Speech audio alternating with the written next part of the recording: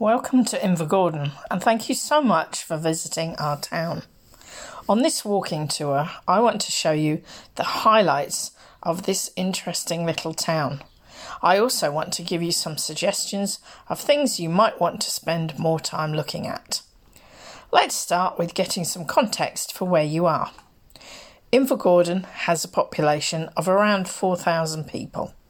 It is set beside the Cromarty Firth. That's the name for the water your ship is moored on if you arrived by cruise ship. The Cromarty Firth is part of the North Sea.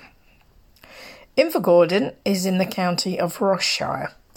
Geographically, Ross-shire is about the same size as Cyprus. Invergordon is 25 miles north of Inverness, which is the capital of the Highlands. Invergordon is 178 miles north of Edinburgh and 590 miles north of London. It is 97 miles north to John O'Groats, which is at the top of Scotland. Ross-shire is part of the Scottish Highlands. The Highlands is the least densely populated place in Western Europe. Only around 250,000 people live in the area, the same size as Belgium. Belgium has around 10 million people living there.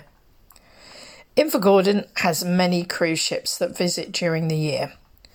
The reason cruise ships are able to dock here in Invergordon without using a tender boat is that the water beside the quay is between 12 and 13 metres deep. That's 39 feet to 43 feet deep.